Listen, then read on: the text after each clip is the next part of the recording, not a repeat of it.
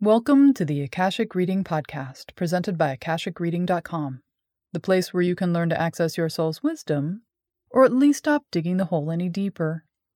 I'm your host, Terry Octana, and today we'll be looking at how the urges of our body wisdom often contradict our brain's desire to problem solve or control things, and ways in which we can set the mind aside to integrate body wisdom into our lives. I sometimes think of Western culture as top-heavy, like someone at the gym who never does leg day.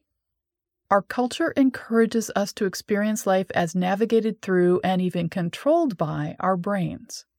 Then we interact with the world via our voice, work to open our hearts to it more fully, and get our arms around the copious amount of doing we're expected to do. The lower half of us is either something to fold away if we're doing spiritual practices, or to be managed at the best of times out in the secular world. The lower half of us is seen as troublesome or problematic. Lower backs hurt too often. Knee or hip issues sideline our mobility. Our feet warp in amazing and tragic ways at the drop of a hat. And there are all manner of cancers which can affect the organs in the pelvic region. Then, of course, there's sex and all the shenanigans which sex and the desire for sex, or lack thereof, get us into. So all the valued bits are in the upper half, and all the less desirable bits are below. And in the end, we come to experience ourselves somewhat like a balloon floating through things, tethered by a physicality we'd rather not have to deal with. This fits well with a society which has become focused on merchandising, influencing, and gig economics.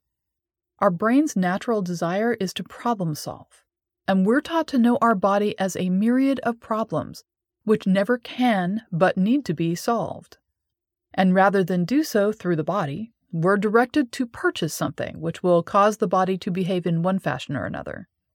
As the ability to discern whether something is good for us or not, is a true solution or not, resides in the lower half of us, our brain can't know if what we desire, what we're told, or what logic points us towards is right. So we purchase a solution which may or may not work. As a broken clock is right twice a day, and our brains aren't necessarily wrong in the solutions they come up with, even with missing input, we often are able to make it through the various things life throws at us. But how our bodies fit into this, or don't, often becomes a problem we can't figure out. They seem like wild animals working to escape us, or tricksters actively trying to sabotage our efforts. To combat this, some in spiritual community do teach about physical wisdom. However, they teach about how problems in the body are lessons we're meant to learn, or problems we're meant to overcome. Sometimes this is presented as anyone is capable of healing any ailment or impairment they may be experiencing. Unfortunately, this has an underlying assumption in it that if you aren't healing, then you're doing something wrong, or don't want it enough, or perhaps even like the attention you get for being unhealed. Tragically, this focus on the functions of our upper half separates us from one of our main sources of wisdom and spiritual guidance, our body. For example, trust is something we're taught to think of as an emotion or a concept.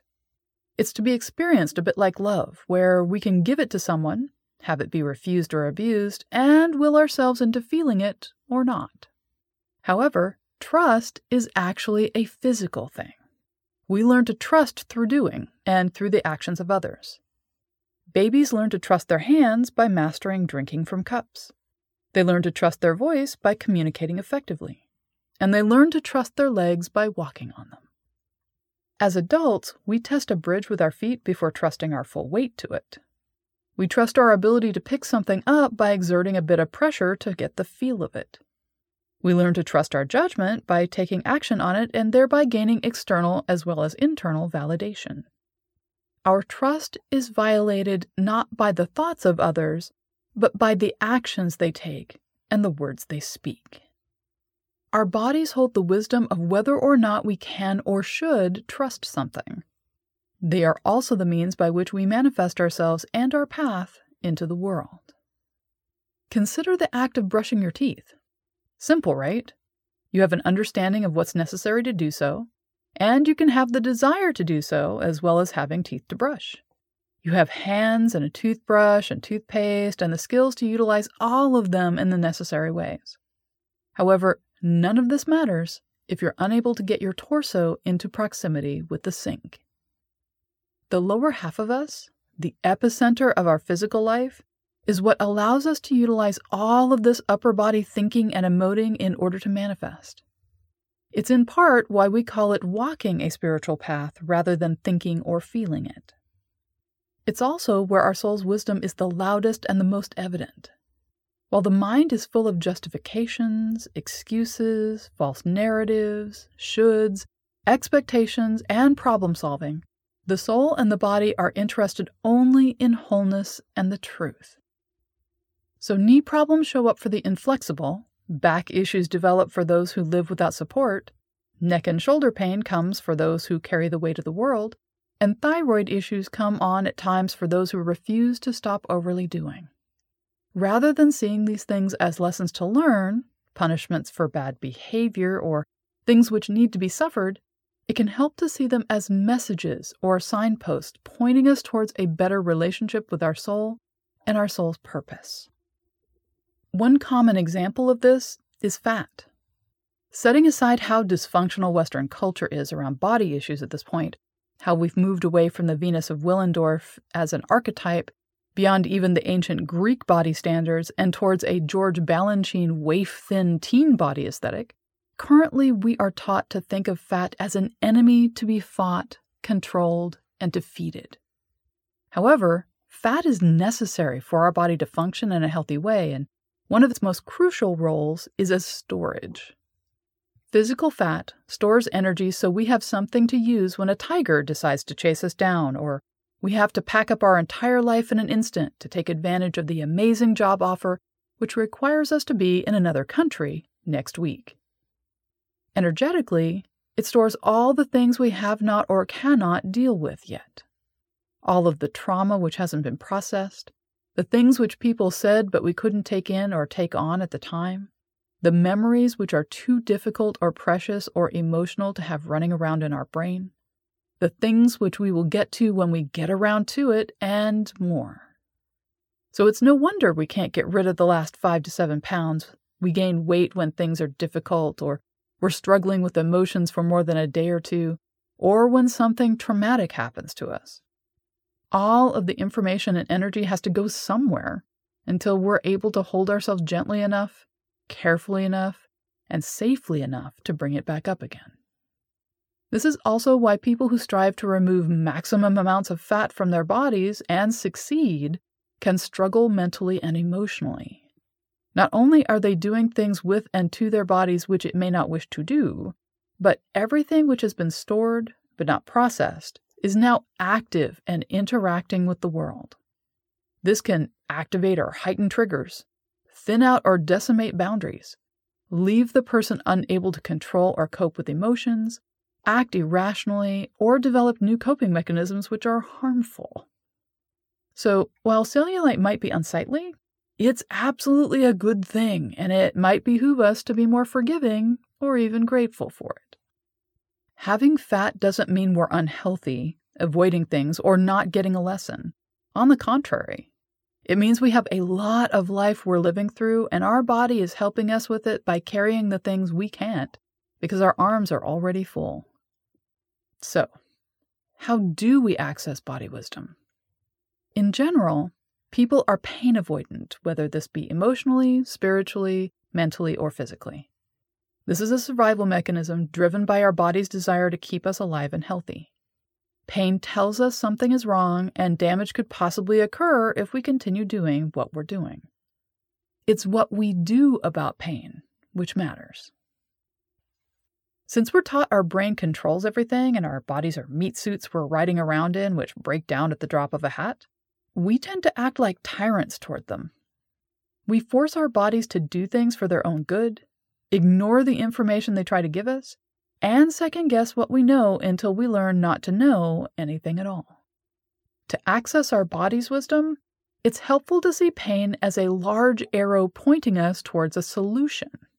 Often our body signals us not only through the pain, damage, or disease it's manifesting, but towards a solution by how it's trying to get us to react. Sometimes these messages are rather obvious, like fibromyalgia, which is telling us in no uncertain terms to slow down and stop doing at the rate we've been doing. Others can be less clear, like arthritis or ligament tears. The way to start accessing the wisdom of our body has for us is to stop. Stop telling. Stop problem solving. Stop the voice which demands we do this or that or the other thing about the pain. Just stop. The next thing to do is listen.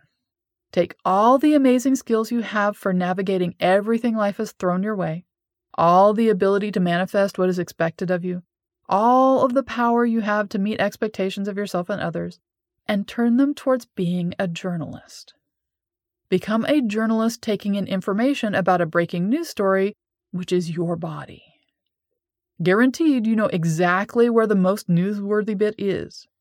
It's the one which is the most painful, most annoying, debilitating, or emotionally fraught.